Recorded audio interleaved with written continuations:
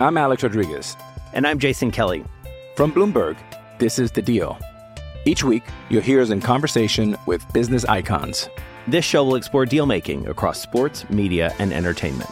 That is a harsh lesson in business. Sports is not as simple as bringing a bunch of big names together. I didn't want to do another stomp you out speech. It opened up so many more doors. The show is called The Deal. Listen to The Deal. Listen to The Deal on Spotify. This episode is brought to you by Shopify. Whether you're selling a little or a lot, Shopify helps you do your thing, however you cha-ching. From the launch your online shop stage, all the way to the we just hit 1 million orders stage. No matter what stage you're in, Shopify's there to help you grow. Sign up for a $1 per month trial period at shopify.com/special offer, all lowercase. That's shopify.com/special offer.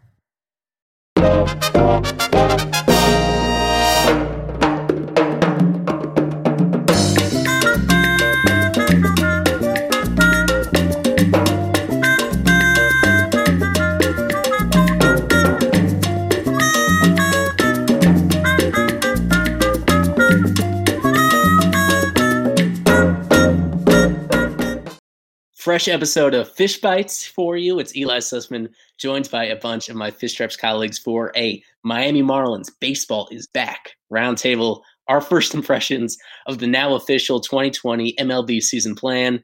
All this is a plan for now, crossing our fingers everything holds up in the midst of a pandemic, a broader social justice movement going on across the U.S., and sports hopefully is able to proceed in its funky way under these truly unique circumstances. So we're going to break down how this new season plan impacts the Miami Marlins, changing a typical marathon into a 60-game regular season sprint. A lot of the pertinent season rules and quirks are already covered on the website, fishstripes.com. Go there. Make sure you go there a lot because that's where we have our coverage throughout the season, throughout the offseason, every single day, all things Marlins. And that's where you'll be able to find this pod episode as well. So check out Fish Stripes, some really fun stuff on there. Making his Fish Bites podcast debut, he's done a lot of draft coverage here on the site. Welcome to the pod, Hector Rodriguez. How you doing? I'm great, Eli. Thank you for bringing me on.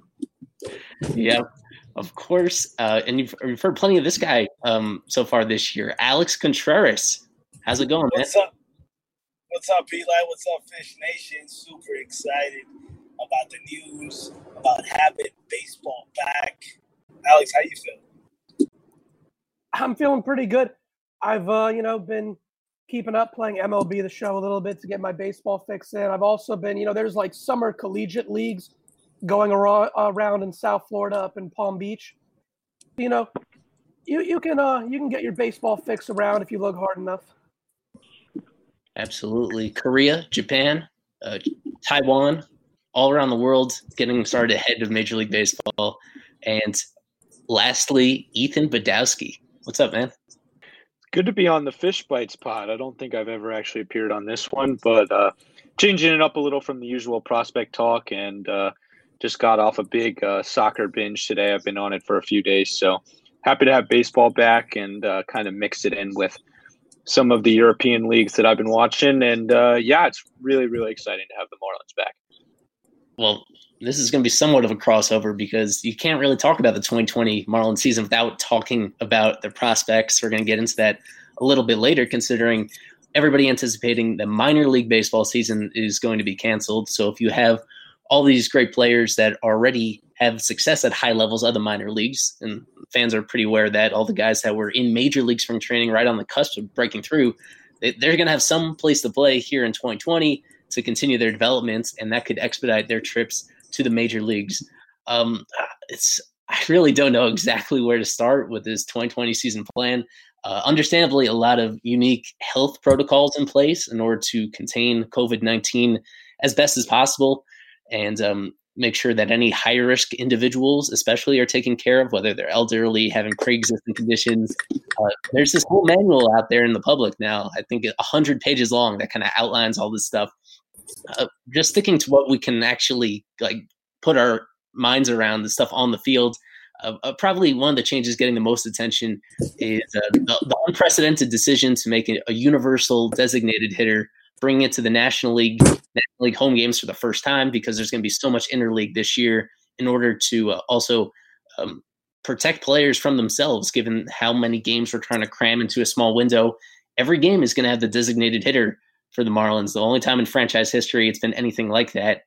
And that's something that's always been really polarizing for every National League fan base. I think as a staff, I suspect that there's more consensus among us than the normal person, but I think now's a good time to check that out and to put that theory to the test. Starting with you, Hector, any issues at all with the DH coming to the National League, and how you think it helps or hurts the Marlins this year? I personally think it's going to help the Marlins just getting another bat in the lineup. I think it helps getting Jesus Aguilar, moving him around from the DH role to first base. You can get Garrett Cooper to play right field. You can get him to play first base, and that opens up opportunities for maybe some Marlins prospects like Monte Harrison.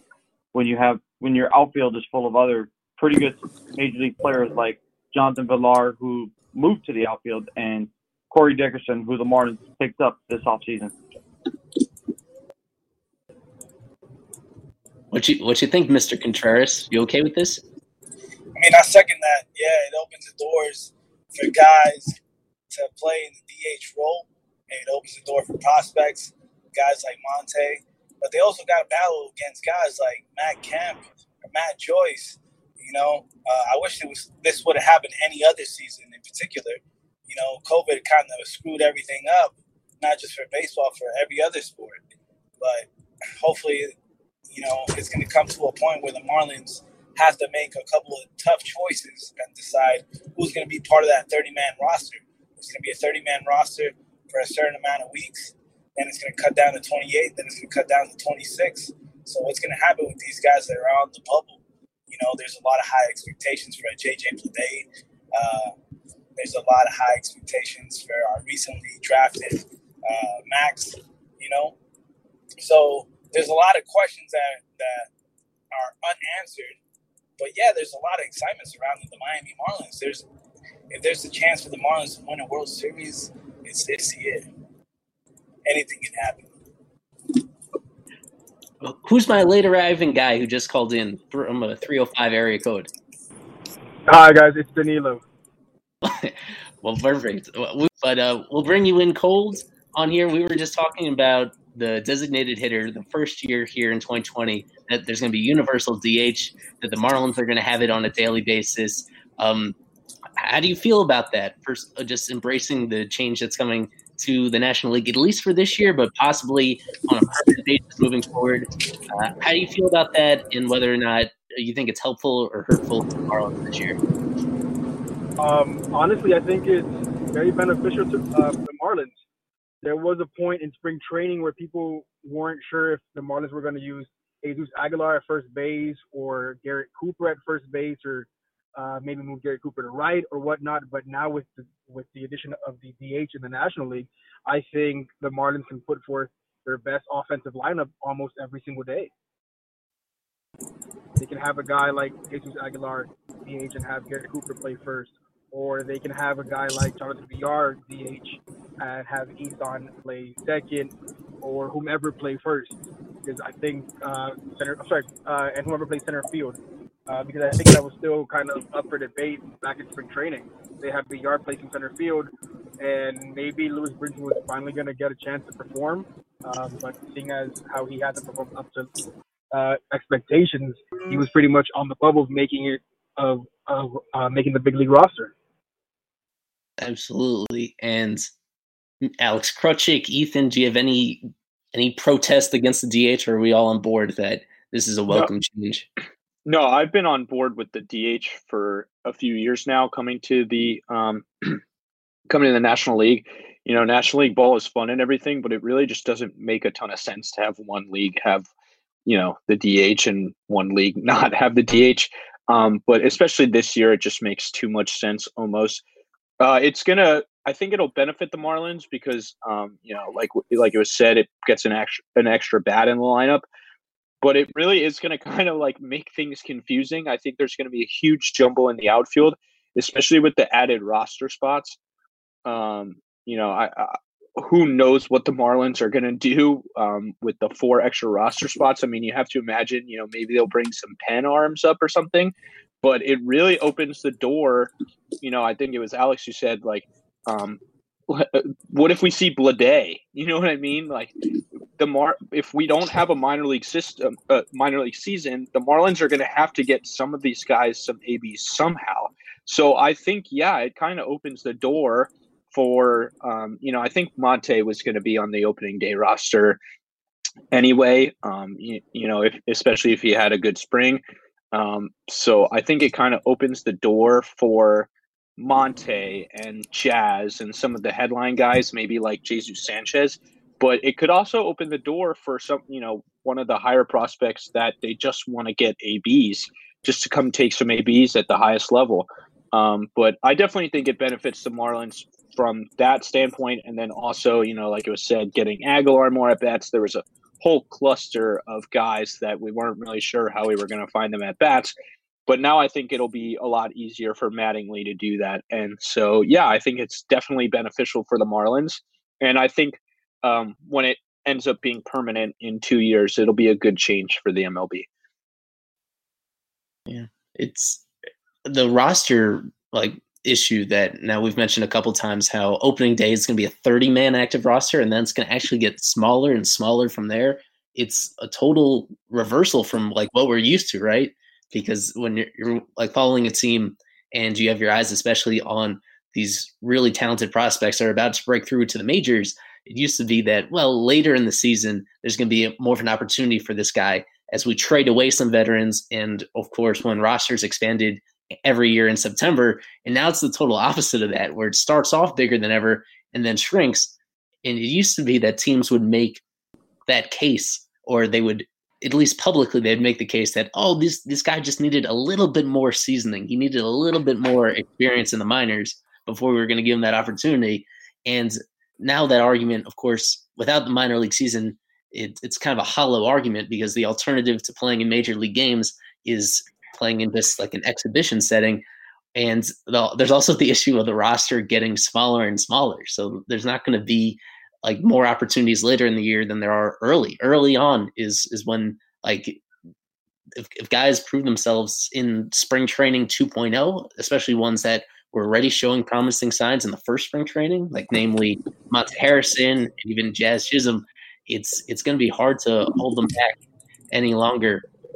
Aside from some of the guys that Ethan just mentioned, Hector, are there any other prospects that you're really eager to see this season for the very first time, hopefully at the major league level? I would love to see Cecil Sanchez finally get up to the major league level. That's the guy that, since he's been traded to the Marlins, I've always been very excited about. Some other prospects out of the bullpen, Alex Viesa, I would like to see him. He's been impressive the past almost calendar year.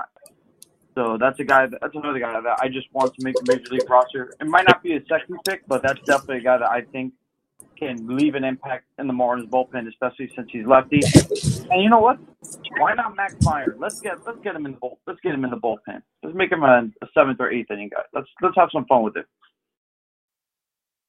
That's something that we mentioned right before we started recording, is that Max Meyer, of course, a really surprising pick, number 3 overall in the draft just a few weeks ago. The Marlins think very, very highly of him, talking him up about emphasizing how close to major league ready he was.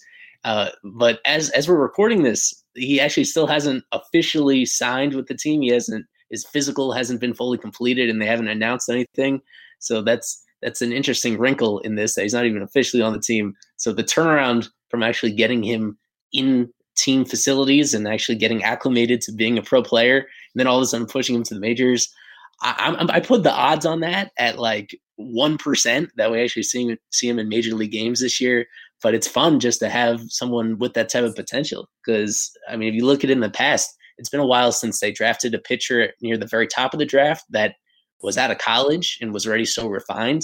It's been almost a decade really since they've had a guy, an arm that seems so ready to really jump right in. And now in these kind of circumstances where you could really squint and see it happening. I personally don't. I think it's kind of unlikely, but we'll see. And Anybody else? Any prospect names you want to throw out here? That ones that are going to be denied that opportunity to play their usual minor league baseball, and hopefully will like squeeze their way into the major league picture at some point during the season. I actually just want to piggyback off of what you said about Max Meyer and the likelihood that we see him with the Marlins at some point this season.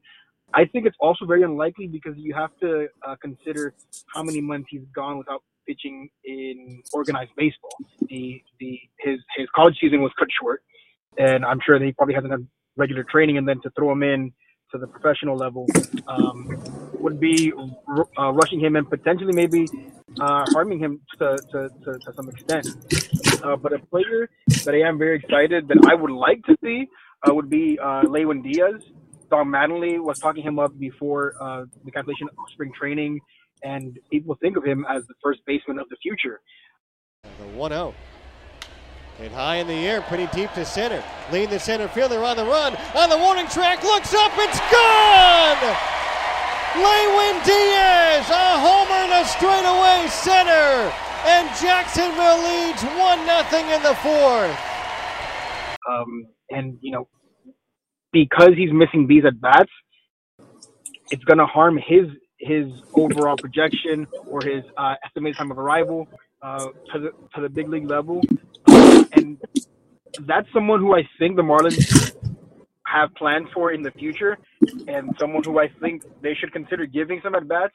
But the Marlins have so many prospects at the higher levels that a lot of guys are going to just have a stagnant year where they weren't able to make the next jump because there was no minor league baseball.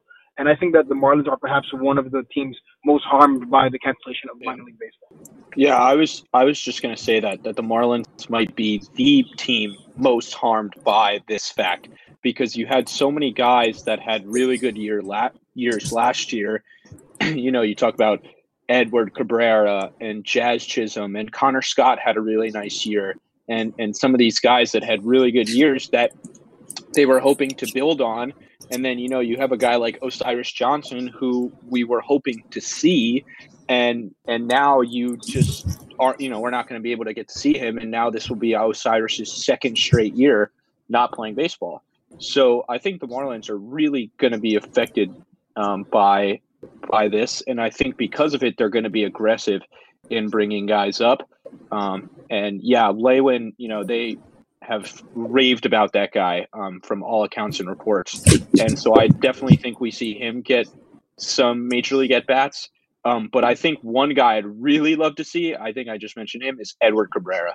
It would be awesome if we got to see some innings out of Eddie, and you get to see what it could possibly be with Sixto and Eddie lighting it up at Marlins Park every night. So I think Eddie, and then we'll definitely see Sixto at some point. It'll be interesting to see, the Marlins, could they start with a 6-man rotation because of the layoff and everything? Could you see an extra pitcher come up? So I definitely think we'll see Sixto and Monte. Those are the two big ones, I think, at this point that are major league ready. But yeah, I there's plenty of guys I'd love to see, but it's definitely, there's only really, in reality, there's only realistically a handful of guys that are real, possibilities of being at the major league level this year. Well, Ethan, I want to stick with you for a moment longer because you're in an interesting circumstance in that aside from being partial to the Marlins, you do have some Cub fandom in you. Is that correct? The Chicago Cubs? Yeah, Cubs and Giants as well. I have some love for both of those teams.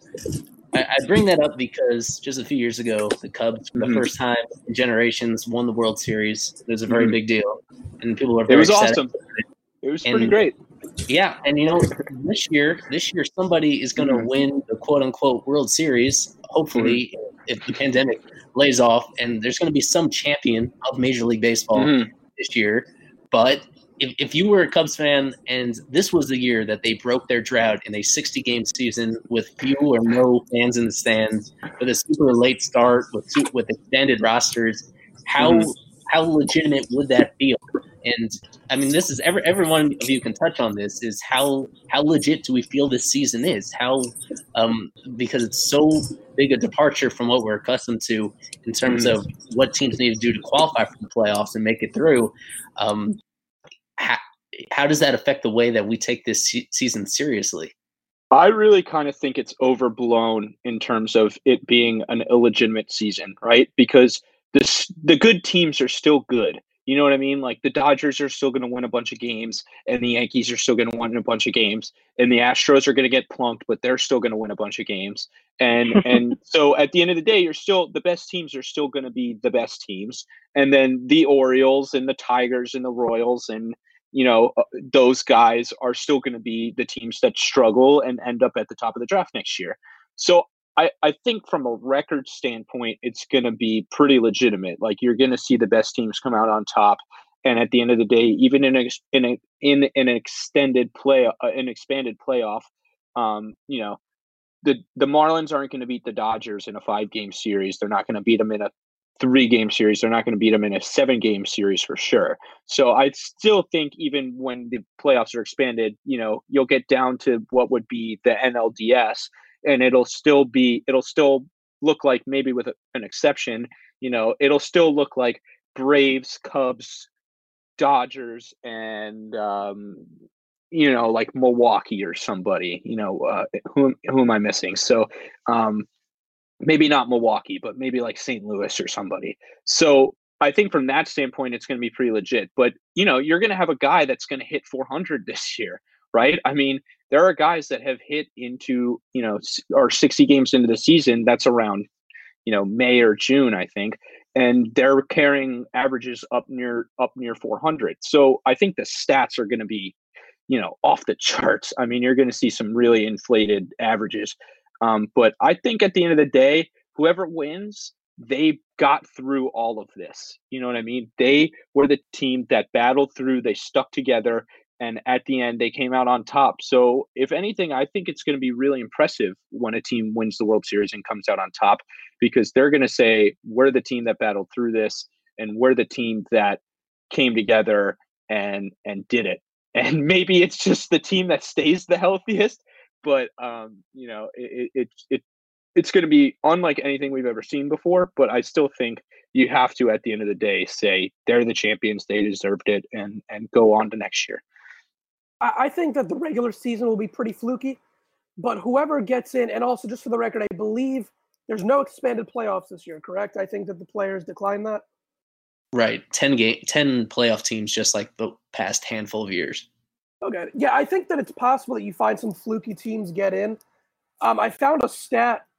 It wasn't a stat as much as just looking at the standings. This was back when we were talking about an 80 to 85 game schedule. Last year, back in 2019, 7 of the 10 eventual playoff teams were playoff teams at the end of 80 games. Of course, after 60 games, that playoff picture might look a lot different. But yes, after 60 games, you're going to have some weird teams make the playoffs, and you're going to have some weird teams miss the playoffs. But as soon as the playoffs start, it's all going to be the same exact format. So therefore, when you have, the Dodgers playing maybe, let's just say, the Pirates. I don't think they're actually going to make it even with a 60-game schedule, but let's just say they do. The Dodgers are going to beat the Pirates because the playoffs are still the same.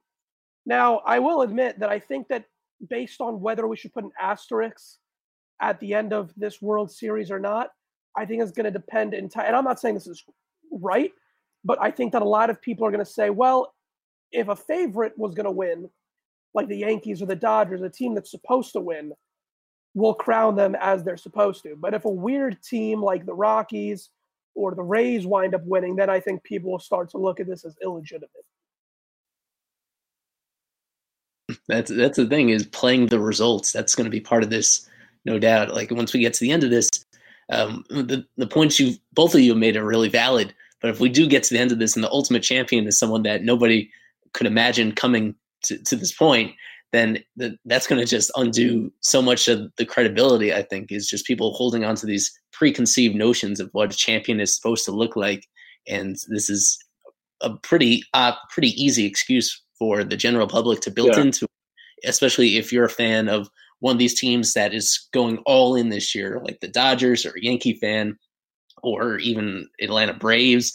And if your team, for whatever reason, doesn't even make it into October, and yet the champion tends to be this team that almost everyone can agree had inferior talent and experience, and you're just too bitter to actually accept the specific details that made it possible, people are just going to hold on to those notions. And if it's a big enough portion of the entire Major League Baseball fan base that kind of rejects the legitimacy of the champion, then I do wonder how that will be viewed going down the road, because that's always the weird thing is the perceptions that we have and the opinions that we have in the time, and how some of that stuff just gets thrown out the window, right? When you look at it far into the future, because there have been short seasons in the past.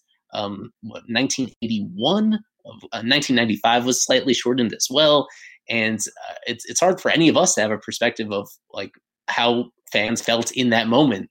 But we look back at it at this moment, and we just see World Series champions from those years in the same way that had been before and afterwards. And yeah, I think I think after a while the stigma around it will kind of drop, you know what I mean? And it'll just kind of be, okay, that's how it was that year. And I think, like you said, we look back on the strike shortened season and we say, okay, maybe the Expos should have won that year, you know what I mean? And kind of crown them. So I think the circumstances will be weird, and there'll certainly, especially if some weird team wins, you can't avoid the controversy of it. But I think eventually, people will just kind of give it up. It's going to be a champion. And I think a lot of people at the same time, if a weird team like the Marlins win, would be like, well, holy shit, that's awesome. Maybe for us, it'll be awesome, but even if it's a random ass team. So I don't know. It's going to be really interesting, Eli. It's a really interesting discussion. And also, I'd like to just point out, I'd like to point out that I don't know if you guys are college baseball fans. The college baseball season lasts 56 games, and then they have a tournament that could last anywhere between 10 to maybe 15 games, I think. And no one ever thinks to say that this season's too short. At the end of a college baseball season, nobody thinks, well, should we really crown these guys champions? They only played 56 games. I think they're not getting paid. They're college kids. It's like a lower level minor league type of ball. What do you expect from them? I think he's just kind of saying the example of they play X amount of games and they're still crowned the champion. Whoever wins this year is, in my opinion, a legitimate champion. You can think back to the 2012 NBA shortened season and the Heat won, and no one thought twice about the Heat won, but they have an asterisk. I think whoever is the champion ultimately is a true World Series champion. I will put an asterisk on stats like if someone hits 400 this year. I think that should carry an asterisk because they did it across 60 games instead of 100-something games. But I do think that having a 60-game season is very much a sprint, and anything can happen. And we've all heard the narrative, 50 games into the season last year, the Nationals found themselves 12-38, and they ended up winning. We can have a story where maybe the Dodgers start off in a very bad spot and they go 12-38 and they find themselves out, or the Yankees or whomever. And I think because this season is so short, maybe players try that much harder. Maybe managers throw all precautions and safety out the window because they want to win, and they put their best lineup or they leave their best pitchers on the mound for as long as they can to secure a win. And I wouldn't be surprised if an obscure team manages to win the World Series, because baseball is a game of streaks. If you stay hot for a good while, you keep that riding into the postseason, and all is said and done. I'm Alex Rodriguez. And I'm Jason Kelly. From Bloomberg, this is The Deal. Each week, you'll hear us in conversation with business icons. This show will explore deal-making across sports, media, and entertainment. That is a harsh lesson in business. Sports is not as simple as bringing a bunch of big names together. I didn't want to do another stomp you out speech. It opened up so many more doors. The show is called The Deal. Listen to The Deal. Listen to The Deal on Spotify. right?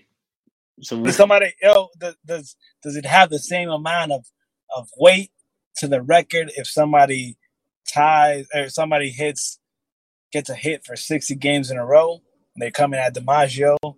Will it have the same amount of weight next season if that player has 60 hits and coming into next season he's coming into game 1 opening day, he's got 60 game hit streak?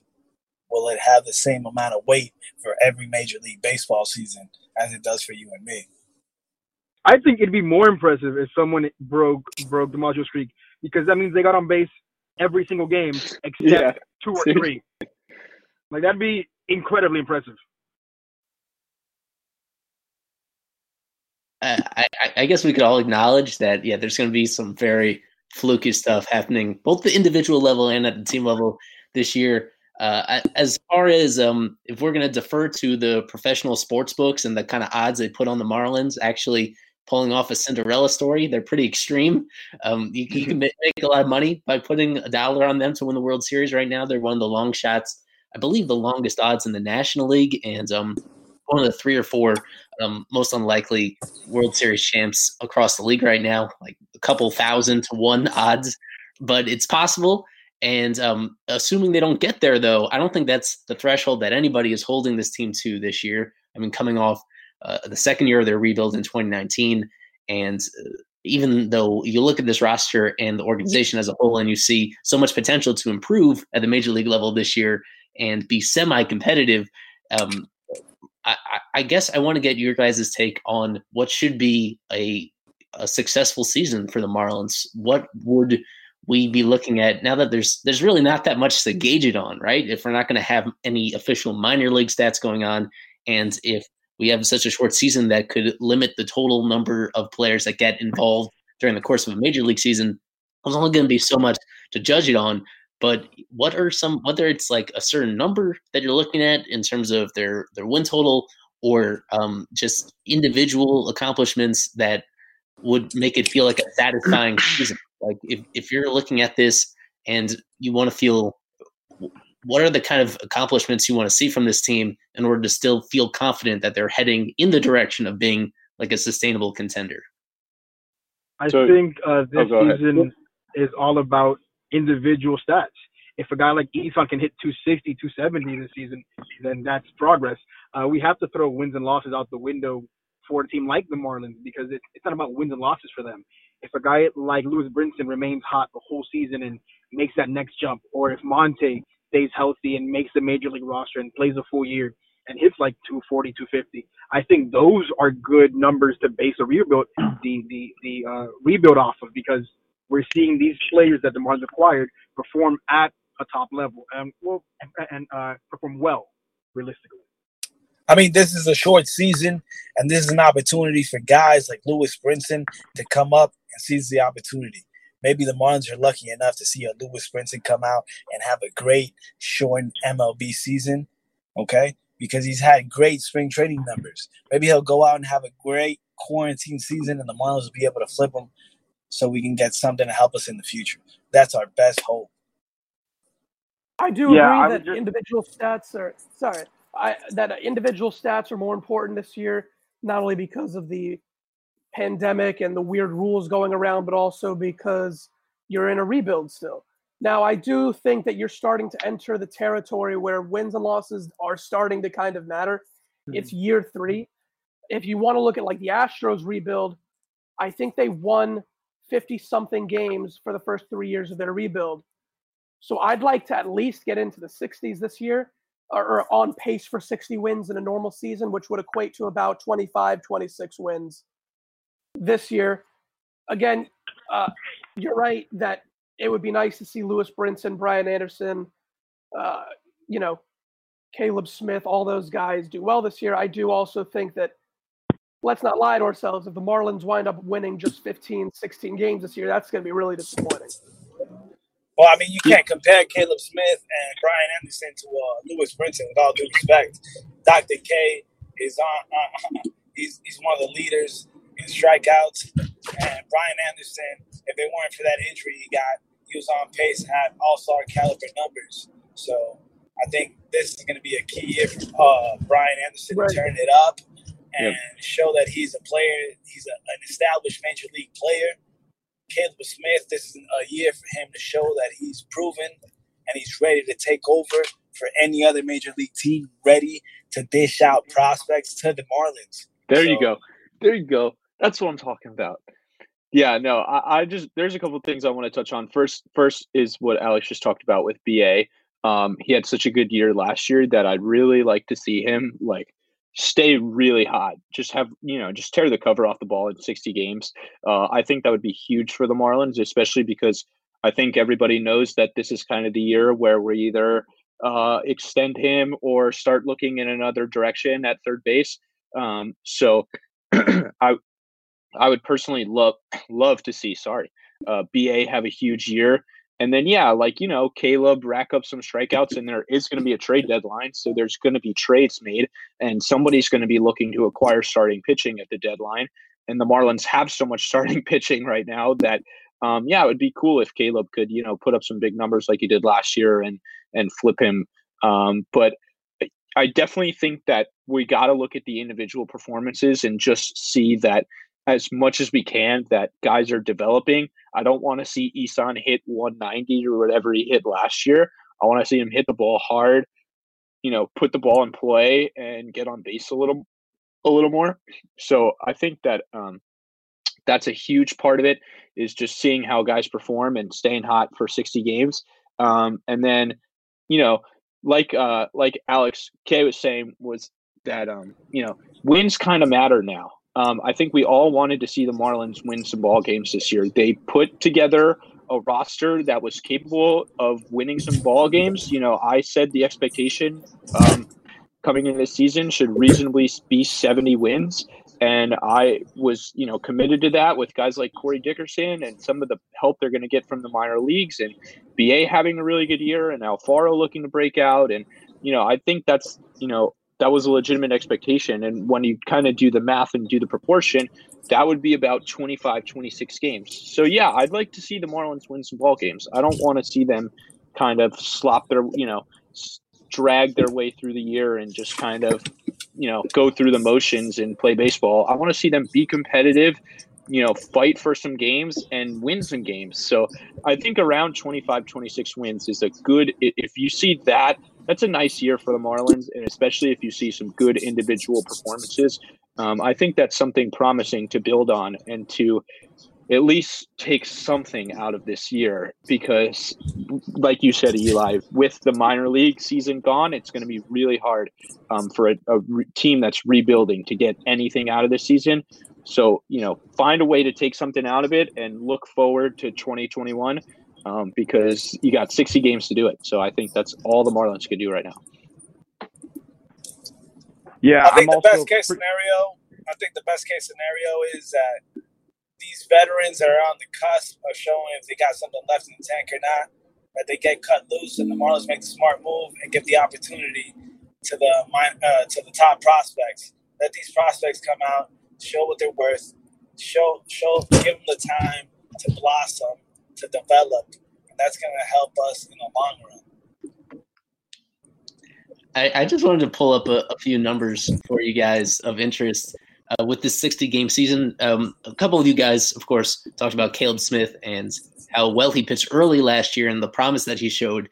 If last year was a 60-game season, Caleb would have gotten some Cy Young votes. He was that good early in the year during that first 60-game stretch of the Major League season last year before he got kind of derailed by a hip injury. Brian Anderson, as Ethan correctly noted, he had a really encouraging year last year, for a lot of power later on, but all that came in the second half of the season. You look at his 60 games of the season, and he really wasn't driving the ball as well as he could. And I do remember some concern about him at that point when the first impression of him from that first couple months of the season didn't show that improvement right away.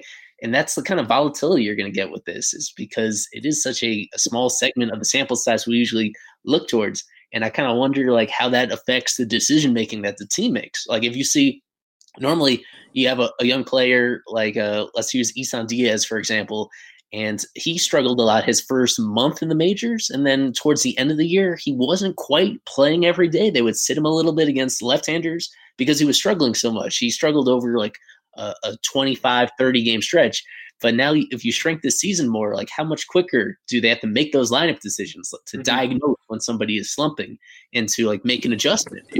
There's it depends, of course, like what the focus is on, like whether the organization is really dead set on being competitive, or whether they really punt this season to make sure to prioritize all the young guys. The reality is probably going to be somewhere in between, based on a case-by-case basis. But it's totally unprecedented. And like, the wild card in this, of course, is COVID-19. I think we can't really stop this podcast without acknowledging that Florida is a bit of a nightmare right now in terms of the cases and how all the demographics that are catching this. And unfortunately, those that are passing away from it, which makes it really complicated because the Marlins are dead set on playing games in their home ballpark, and that's what the league is trying to do. And I believe we mentioned this off air, the report coming out from radio host Andy Slater today about the possibility of the Marlins considering putting together some sort of proposal in order to actually bring fans into the stadium in limited numbers at some point in July.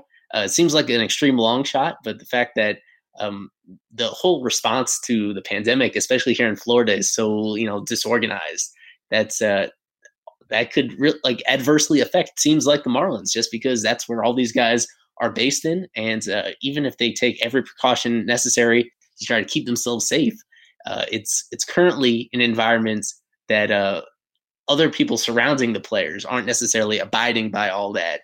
And that could lead to a lot of unintended consequences and potentially hurt them more than other teams. But sorry, Eli, just one thing that you said is you don't really know whether the Marlins are going to try and be competitive or kind of punt the season.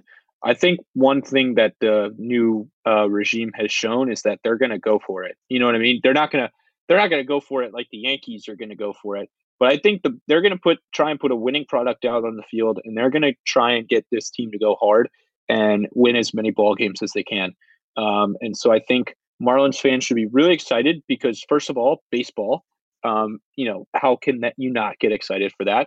And I think the Marlins are going to do what they can to have a really nice year and put on a show for the fans, that are staying home to support them. And I just think that it's been an exciting time to be a Marlins fan, and this puts a little bit of a hindrance on how excited we can be, but it's still really exciting. And I think that everybody's just got to get behind the team and look forward to watching them this year, and hopefully getting some exciting moments, dragging what we can out of this season. And it's going to be fun. It's going to be a sprint, and it's baseball. And so it'll be wacky, but I'm excited. It's going to be a tough schedule. That's the interesting wrinkle in this, is that it's an unbalanced schedule, playing 40 of the 60 games inside the division. So it's all the challenges they've had against the Braves and the Nationals the past couple of years. They're going to dominate the Phillies. I mean, that's the only thing about the Marlins is they're going to dominate the Phillies and drive those people crazy. That's been happening the last couple of years. But outside of that, some challenging teams. All the interleague games would be against the American League East. Got to go through the Yankees and the Red Sox and the Rays, of course. Also the Orioles and the Blue Jays. So we'll see. But depending on how you look at it, arguably the most difficult strength of schedule in baseball, with, of course, the caveat that we don't know exactly who's going to be healthy and how all this is going to happen. Some final notes. Trade deadline is going to be at the end of August 31st. That's going to be after probably 34, 35 games. Isn't that crazy? You got to decide in barely a month's time whether you're a contender or a pretender. And I imagine it's not going to be a super active deadline. People aren't going to be signing up and overeager to hop on a plane and meet a new team and get acclimated to a totally new environment with all the uncertainty going on. But it's still another variable that you got to account for. It's especially interesting because states are starting to put in mandatory 2-week quarantines if you're going from a certain state to another certain state. It would be interesting to see if the Marlins traded a guy to New York, would he have to sit out for 2 weeks? Absolutely. I mean, that you hit it. You hit the nail or the hammer on the nail, man. You killed it. I was just about to hit that point. But absolutely, I mean, what's going to happen? 30 games? This is an opportunity for us as Marlins fans. We're praying for Jose Urena to have a great season, and other players that we've mentioned before so that we can flip them. But, I mean, looking at the Marlins lineup and the players that we have, man, we got an Alfaro, we got Cooper, Anderson, Dickerson, Villar, Rojas, Diaz, Ramirez, Monte. We got Lewin on the bench. We got Sixto ready to pitch. Like, these are opportunities that are going to happen. And not only that, there's going to be some players. But the breaking news today was Charlie Blackmon tested positive for COVID-19. We don't know if any Marlin player on the current roster is going to test positive for it. And if that does happen, who's that going to open the door for? This is an opportunity that these young prospects have to be ready to seize the opportunity. And it all gets started just 1 week from right now. Recording this on Wednesday night, and next Wednesday, July 1st, is going to be the final reporting date for everybody to get in camp. It's going to be like spring training all over again. They could bring in up to 60 players, which is kind of what the group looked like heading into our normal spring training.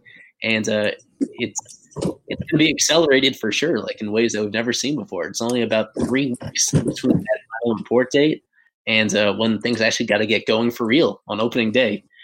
And I mean, another complicating factor is that as we're speaking right now, they still don't have the specific schedule. You don't know how these series are going to be divided up, when they're going to be traveling where and when, and like how the cumulative effect of certain road trips could hit them.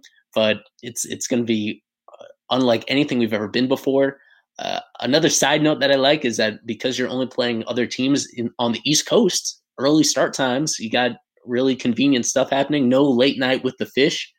Everything's going to end at a reasonable hour, weather permitting. That's going to be a nice wrinkle in all this.